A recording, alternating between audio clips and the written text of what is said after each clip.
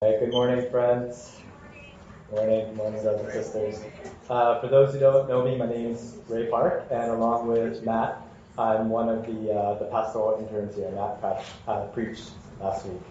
And so Sean Wu's our full-time pastor, who's on vacation right now. He preaches most Sundays, and Matt and I have the privilege of preaching every few weeks. And as pastoral is to become bivocational ministers, bivocational preachers, and pastors sometime soon. And just like we're doing now, we're going to be working full-time while part-time we're serving in preaching and teaching roles. And actually, our internships are coming to an end soon, hopefully, because over the next couple of months, we're planning to sit for our written and oral exams.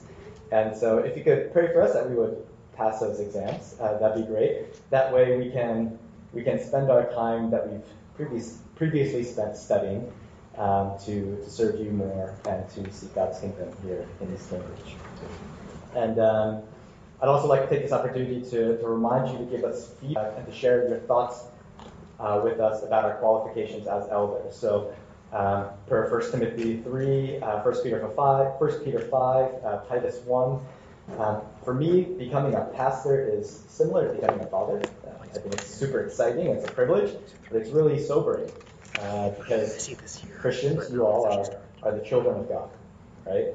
God loves you, and the shepherding of God's flock is a weighty task. So I want to be sure that I'm well equipped, that I'm qualified, and if you have feedback, please do share with Sean or with me in that direction. Today we are studying Luke chapter 12, verses 35 through 13:9. You can grab a blue Bible if you don't have a Bible with you on the middle table, and if you could turn with me there. Again, it's Luke chapter 12, verses 35. In the past couple weeks, Sean and Matt have preached from Luke 12, speaking of our need to reorient our lives in light of who Jesus is and the kingdom of God that is coming to this world. So these themes continue in our passage today. Luke 12:35 to 13:9 in the ESV. Stay dressed for action and keep your lamps burning, and be like men who are waiting for their master to come home from the wedding feast, so that they may open the door to him at once when he comes and knocks. Blessed are those servants whom the master finds awake when he comes. Truly, I say to you, he will dress himself for service and have them recline at table, and he will come and serve them. If he comes in the second watch or in the third and finds them awake, blessed are those servants. But know this, that if the master of the house had known at what hour the thief was coming, he would not have left his house to be broken into. You also must be ready, for the Son of Man is coming at an hour you do not expect. Peter said, Lord, are you telling this parable for us or for all? And the Lord said, Who then is the faithful and wise manager, whom his master will set over his household to give them their portion of food at the proper time? Blessed is that servant whom his master will find so doing when he comes. Truly I say to you, he will set him over all his possessions. But if that servant says to himself, My master is delayed in coming, and begins to beat the male and female servants, and to eat and drink and get drunk, the master of that servant will come on a day when he does not expect him, and at an hour he does not know, and will cut him in pieces and put him with the unfaithful. And that servant who knew his master's will, but did not get ready or act according to his will receive a severe beating. But the one who did not know and did what deserved the beating will receive a light beating. Everyone to whom much was given, of him much will be required, and from him to whom they entrusted much, they will demand the more. I came to cast fire on the earth, and would that it were already kindled. I have a baptism to be baptized with, and how great is my distress until it is accomplished. Do you think that I have come to give peace on earth? No, I tell you, but rather division. For from now on, in one house there will be 5 divided, 3 against 2, and 2 against 3. They will be divided, father against son, and son against father, mother against daughter, and daughter against mother, mother-in-law against her daughter-in-law, and daughter-in-law against mother-in-law. He also said to the crowds, When you see a cloud rising in the west, you say at once, A shower is coming, and so it happens. And when you see the south wind blowing, you say, There will be scorching heat. and it happens. You hypocrites, you know how to interpret the appearance of earth and sky, but why do you not know how to interpret the present time? And why do you not judge for yourselves what is right? As you go with your accuser before the magistrate, make an effort to settle with him on the way, lest he drag you to the judge. And the judge hands you over to the officer, and the officer puts you in prison. I tell you, you will never get out until you have paid the very last penny. There were some present at that very time who told him about the Galileans whose blood Pilate had mingled with their sacrifices. And he answered them, do you think that these Galileans were worse sinners than all the other Galileans because they suffered in this way? No, I tell you. But unless you repent, you will all likewise perish. Or those 18 on whom the tower in Siloam fell and killed them? Do you think that they were worse offenders than all the others who lived in Jerusalem? No, I tell you. But unless you repent, you will all likewise perish. And he told this parable. A man had a fig tree planted in his vineyard, and he came seeking fruit on it and found none. And he said to the vine dresser, look, for 3 years now I have come seeking fruit on this fig tree, and I find none. Cut it down. Why should it use up the ground? And he answered him, Sir, let it alone this year also, until I dig around it and put on manure. Then if it should bear fruit next year, well and good. But if not, you can cut it down. The word of God. Let me pray for us. Heavenly Father, thank you so much for your word. God, we live not by bread alone, but by every word that comes from your mouth. And we pray that you would open up our hearts and help us to see wondrous things in your word, that we might be strengthened to live our lives in faith and in wisdom. We pray in Christ's name. Amen. So throughout chapter 12, the Lord Jesus has been instructing his disciples and the crowds around him how they ought to live in light of what is true. For example, it's true that we will all one day die. So it's foolish to lay up riches for ourselves in this life while being poor toward God, because he might be stuck with us anyway. And it's true that God treasures us, so we don't need to be anxious about our life's needs. Instead, we can leave it to him to take care of our needs while we set ourselves to seek his purpose and his kingdom. Right? So we make God's business our business, and God makes it his business to take care of us. And in our passage today, Jesus is telling us that just as he came about 2,000 years ago to earth, he will come again a second time at some point in the future. Therefore, it's foolish to live as if that weren't happening. And instead now, we should hear and respond to the gospel. Now is the time to do that. So for today's passage to be useful and effective in our lives, we need faith in our hearts. Jesus is telling us about things that we can't learn or conclude through our own observation and logic. Jesus is telling us about spiritual things that he sees and knows, but that we are naturally blind to. Is Jesus worthy of your trust and my trust? Do you consider him to be dependable for something so important as your future life decisions, your future investments? Well, in order for anyone to be trustworthy, they need to have the will and the skill, right? They need the skill or the ability and the will. They need the desire to make something happen. So let's say suddenly, for some reason, I was stricken with blindness up here on stage, and I had to rely on somebody, one of you guys, to walk me down these steps so I don't kill myself. I wouldn't trust a 7-year-old boy to do that, because he's totally capable, right, of saying, like, Ray, the first step's coming, next step, be careful, last step, all right, you're good.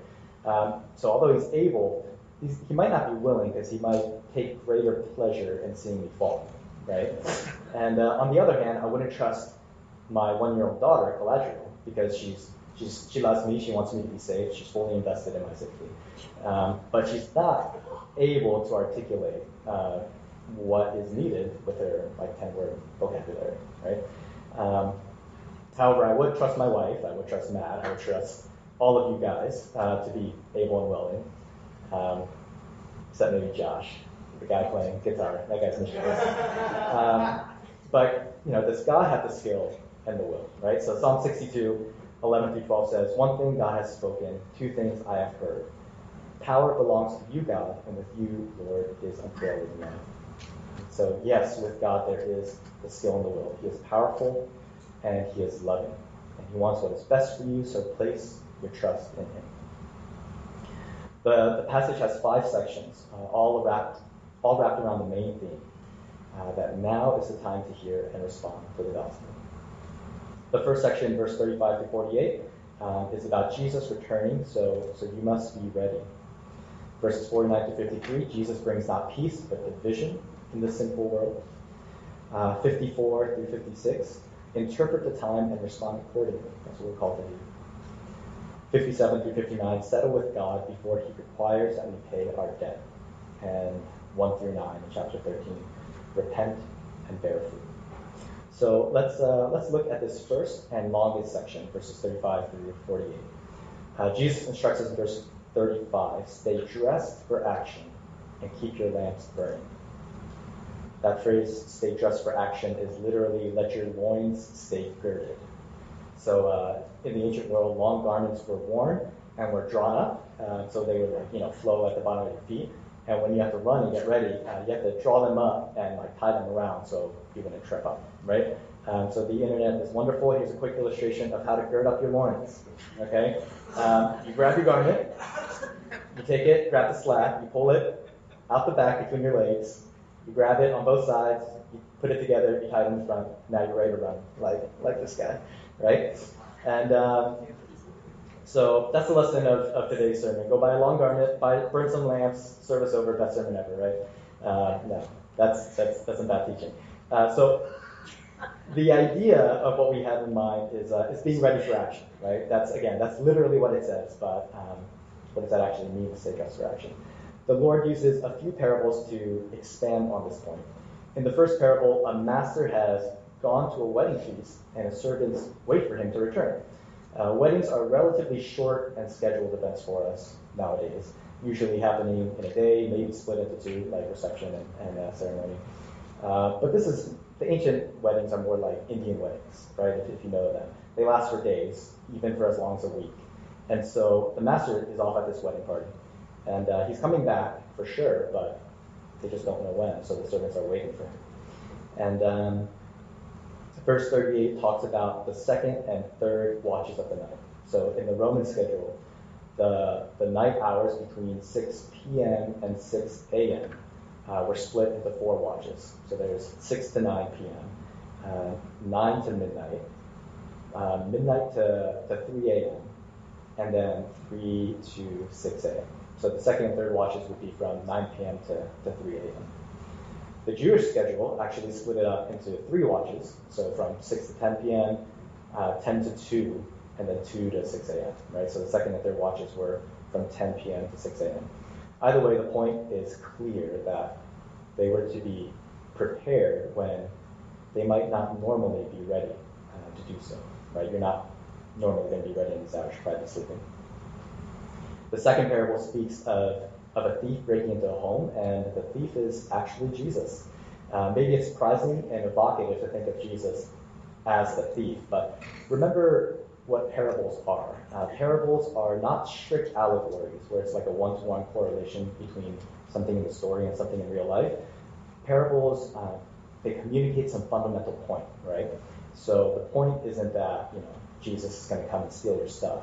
The point is that the timing of Jesus' return is unknown, like a thief coming into a home. So in verse 40, Jesus tells us explicitly, you also must be ready, for the Son of Man is coming at an hour you do not expect.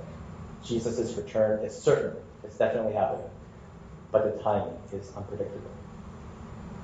We can relate to this in other areas of our lives, right? We know something's definitely happening, just not sure when, so we need to stay prepared. It's like that slightly sadistic teacher in school who loved giving pop quizzes, you just didn't know when, so you always have to stay on top of your schoolwork, right? Or maybe you were 9 months pregnant, and you're waiting for your baby, you know he or she is coming, you bought the crib, you have the diapers and the clothes already, you get the hospital bag ready, but you don't know exactly when it's happening, so you're just waiting. So that's the situation here. In verse 41, Peter asks a clarifying question. Maybe it was on your mind too. Lord, are you telling this parable for us or for all? So who is this meant for? Is it for us, your disciples, the people who are following you, or just like for the crowds all around you who aren't following you? Jesus answers indirectly. He doesn't give like a yes or no here. This is actually with a question through the next parable that and the answer is the message is meant for everyone, but especially for those who have knowledge about God. It makes sense that Jesus is addressing everyone. Throughout this chapter, chapter 12, Jesus is speaking to his disciples, but we know that there's a crowd, there's a bunch of people around him, all the time. In the next parable from 42 to 48, we see a picture of faithful and unfaithful servants managing their master's household. The servants are described in a few ways. There's the faithful and wise manager who cares for his master's household. There's a deliberately irresponsible servant who beats other servants and gets drunk. There are servants who knew their master's will but didn't act accordingly and receive a severe beating, and servants who act against their master's will ignorantly and receive a light beating. So I like charts. Here's a chart that helps visualize what's going on here. There's faithfulness on one axis, right, and knowledge on the other, and there's a low end and a high end for each axis here. So the faithful manager has high knowledge and high faithfulness, right, upper right quadrant. The severe beating servant has high knowledge but low faithfulness. The light beating servant has low knowledge and low faithfulness. And there isn't anyone for the upper left quadrant in this parable, but if we want to, we could place like young Christians there, maybe. Those who want to be faithful to God are trying to be, but they have a lot of room for growth in terms of knowing God and knowing Scripture, right? So that's what we're looking at. Our aim, of course, is to be in the upper right quadrant, to know what God's will is and to live faithful. So thinking back about this phrase about girding our loins, what does it say? What does it mean to stay dressed for action? I think practically it means a couple things. One is to remind ourselves of what is true and to prioritize accordingly. So remind ourselves of what is true and prioritize. Because life is a marathon, right? You guys know. Like a marathon, if you start off well, it doesn't really matter. Because if you lose sight of the finish line and the proper route of how to get there, you might get to the end and be like 10 miles off course, right? Our lives, it's a marathon of just like the small day-to-day things. We go to work, we attend school, there's taking tests, paying bills, watching Netflix, spending time with friends and family, going to college, changing diapers, a bunch of stuff, right?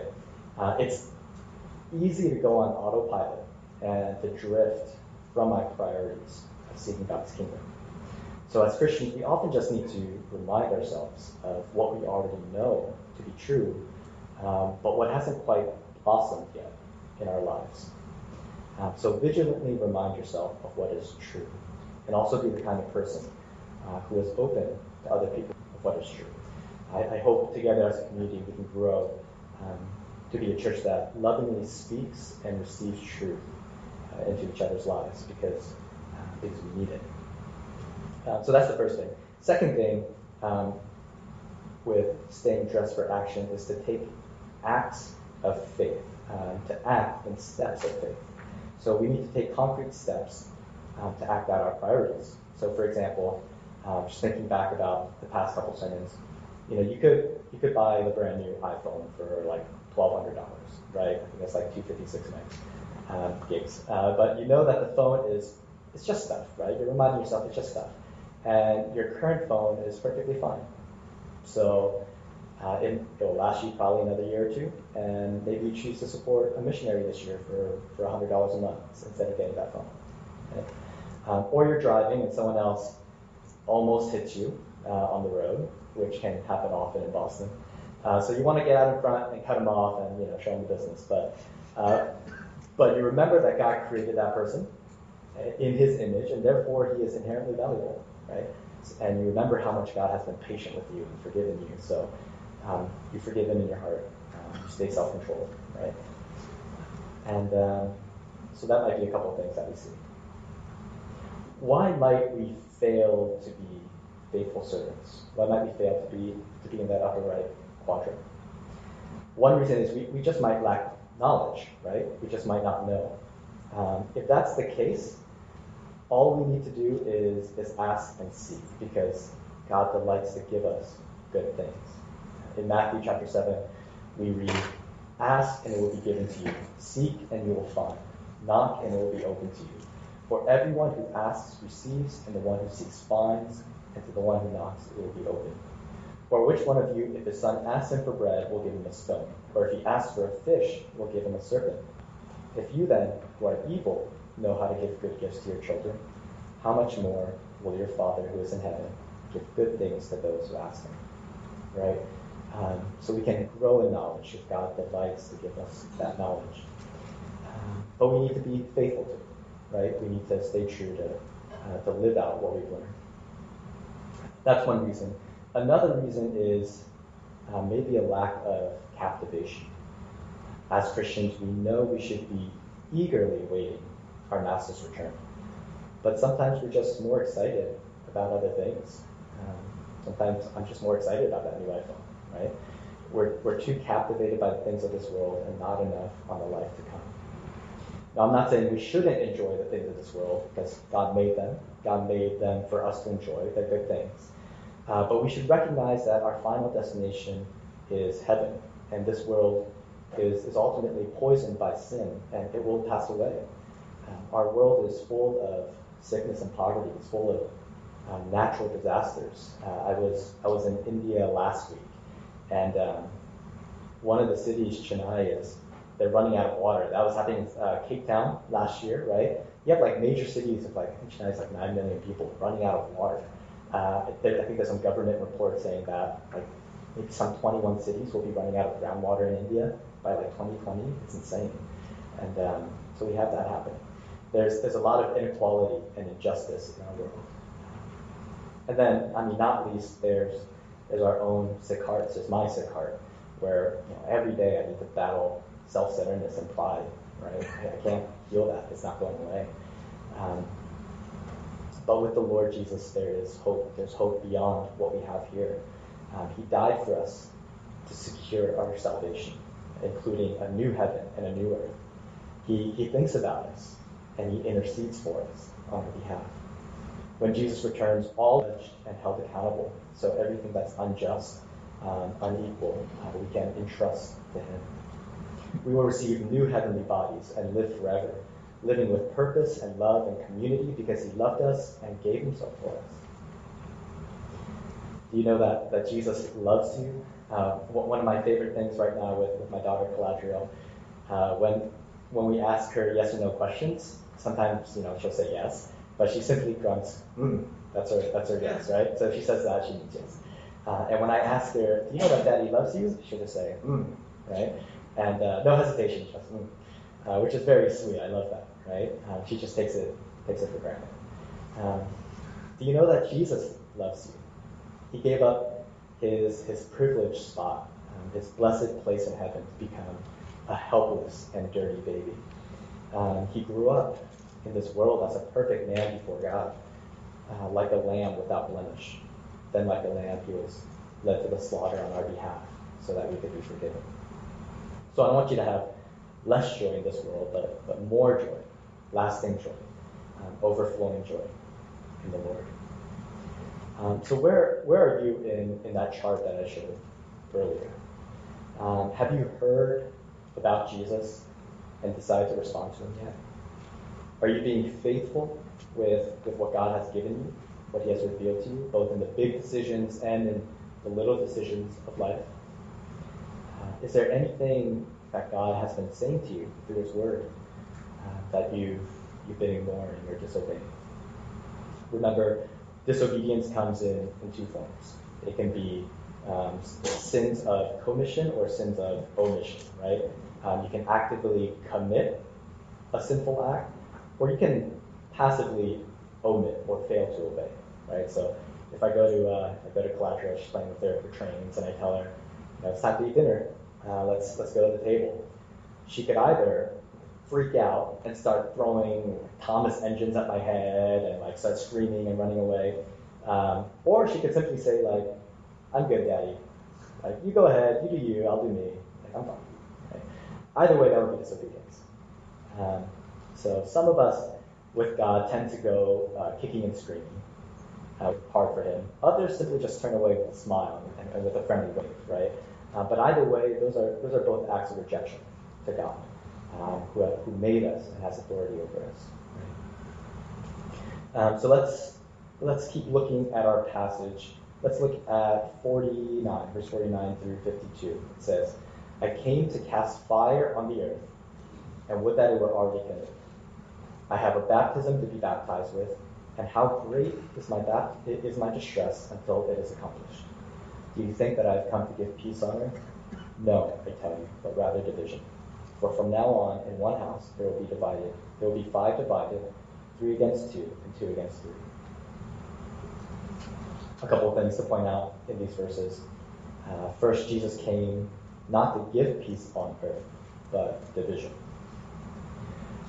This might seem surprising. I mean, earlier in the book, in Luke chapter 2, at the birth of Jesus, angels appeared to shepherds and declared to them, "Glory to God in the highest, and on earth peace among those with whom he is pleased." So how do we reconcile these seemingly different purposes? Well, it's true that Jesus brings peace to earth because he offers to us peace with God. But this is a peace that we either choose to receive or reject by receiving or rejecting him, right? And our decision on that will determine our relationship with the world around us. This world, it's not neutral towards God, but it is at enmity with him. It is in hostility. Therefore, those who receive Jesus and are at peace with God will be at enmity with the world around us, and that's why there's division. Right? It's like we're all fish swimming one way down a stream, and then we realize that we've been swimming the wrong way towards food, and we turn around, and now we're going against the flow of everyone else. Right? This division happens not just between like acquaintances, friends, coworkers, but Jesus is saying that it goes into the family, the most intimate of relationships. So be warned that there is a cost to following Jesus. And one of them is this division. It's not the easiest or safest journey to go with Jesus, but it's good and it's worth it. Even though you might lose the good opinion of others or relationships with them, you gain God. You gain the one who loves you. Psalm 27:10 comforts us. It says, "Though my father and mother forsake me, the Lord will receive me." Second, in these verses, here we have an example of Jesus wanting something, but having to wait for it. He wants to bring the fire of division on the earth. He wants to cast it. He wants to get to his goal, bring about his purposes. And he has great distress until his baptism, his death on the cross, where he experiences God's wrath. So he can accomplish that. But he has to wait. And I think that this is a comforting thing for us, right? Have you ever wanted something and not gotten it? Either in the timing, you want it faster than God's giving it to you, or God actually says no to you, right? Be comforted because Jesus knows how you feel. In Hebrews chapter 4, it says, "For we do not have a high priest who is unable to sympathize with our weaknesses, but one who in every respect has been tempted as we are, yet without sin." So you can cast your hardships on Jesus. He knows what you're going through. He understands it, and I find that super comforting because even though people have experienced similar things to you, no one's ever experienced your specific situations in life, right? But Jesus knows. After this, we have verses 54 through 56. The people in these verses, Jesus points out, they were able to forecast the weather based on what they saw. So in this passage, we have like a bunch of stories, a bunch of parables put together, and this one is about forecasting weather. And Israel was located to the east of the Mediterranean Sea. So when a cloud arose from the west, that would mean rain on the land. And south of Israel was the desert. So when a south wind blew up, that meant the desert heat would be coming up and frying that land. I think that's what's happening in like Europe right now. Like they have a huge heat wave. So the crowds were able to predict these things easily. Yet to Jesus and his signs, they were still blind. Jesus is born at the house of David. He's born from a virgin mother. He preaches with authority, casts out demons, he heals the sick and raises the dead, and still, Jesus did not command the hearts of all those in the crowd.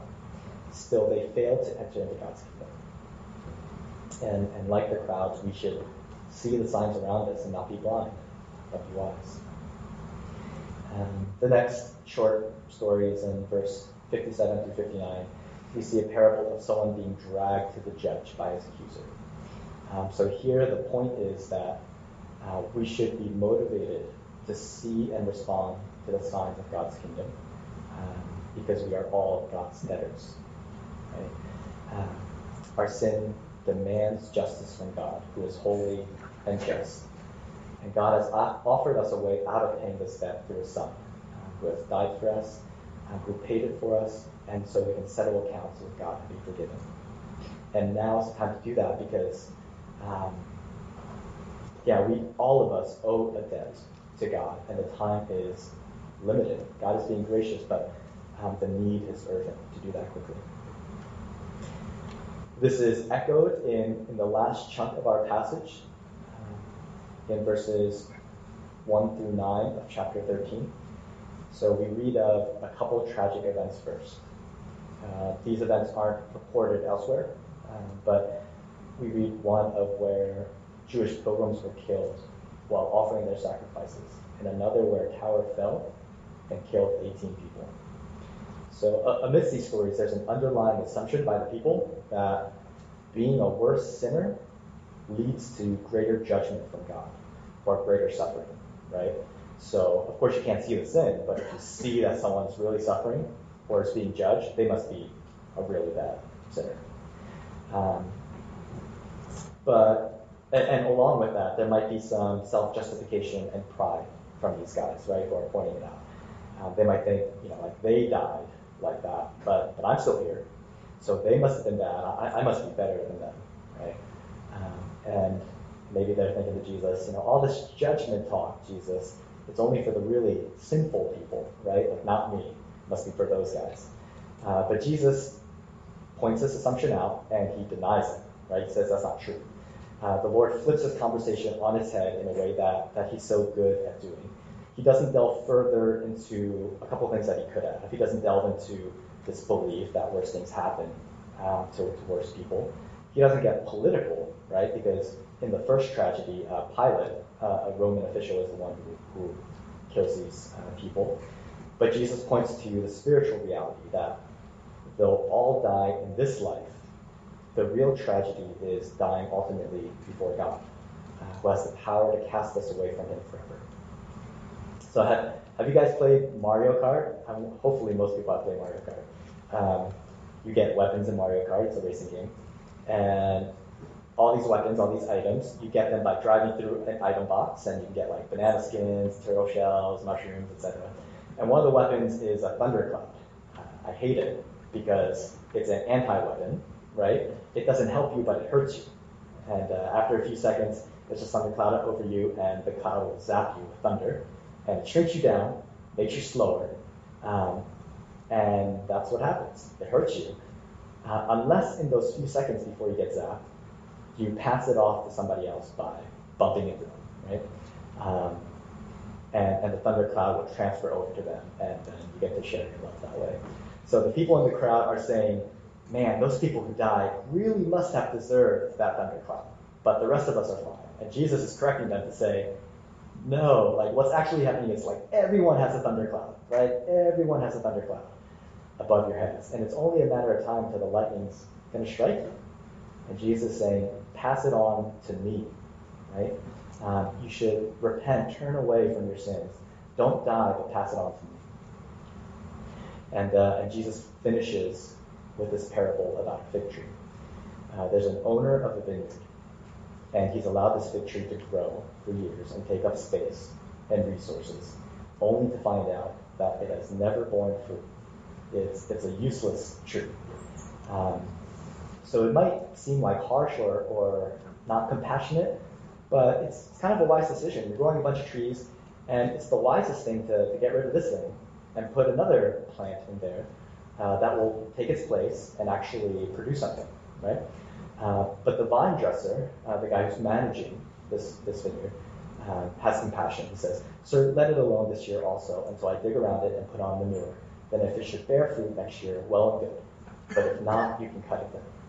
So the tree is given the opportunity to change and bear fruit. Again, the time is short, but the opportunity is there for them. So God has given all of us the opportunity to repent and live, and that time is short. And now is the time to repent and believe and bear fruit. In 2 Corinthians 6 it says, "Working together with him then, we appeal to you not to receive the grace of God in vain. For he says, in a favorable time I listened to you, and in a day of salvation I have helped you. Behold, now is the favorable time. Behold, now is the day of salvation." Now is the time to repent for all of us, to turn away from our life of rebellion and indifference to God, to turn away from our sin, to rely on Jesus to save us from our sin, from its penalty and power and its presence in our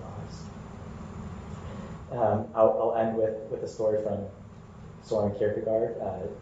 He's a 19th century philosopher, and he wrote a story about some geese. So in this story, the geese are like us. They can think, they can talk, they even go to church. That's great. And every week they would go to church, and every week they heard the pastor preach. Their geese pastor would preach of the glorious destiny of geese, that they had wings fly away to the distant they belonged, for they were only pilgrims on this earth. The sermons were essentially the same each week, right? He kept on preaching about these wings that they had. Every week the geese would go to church, listen to the sermon, they would respond reverently, and every week after church the geese would waddle back home, right? And I encourage you not to waddle back home, right? But to consider what Jesus says in our passage today. Will you accept or reject what he says? For the many of us who have accepted, do our lives show that we're living in accordance with what we hold to be true? How do we remind ourselves and try to live it out? I hope that each of us will not delay, but determine to be faithful and wise servants of our Lord Jesus. So please take a moment to consider the message, and we'll continue our service with the prayers of the people.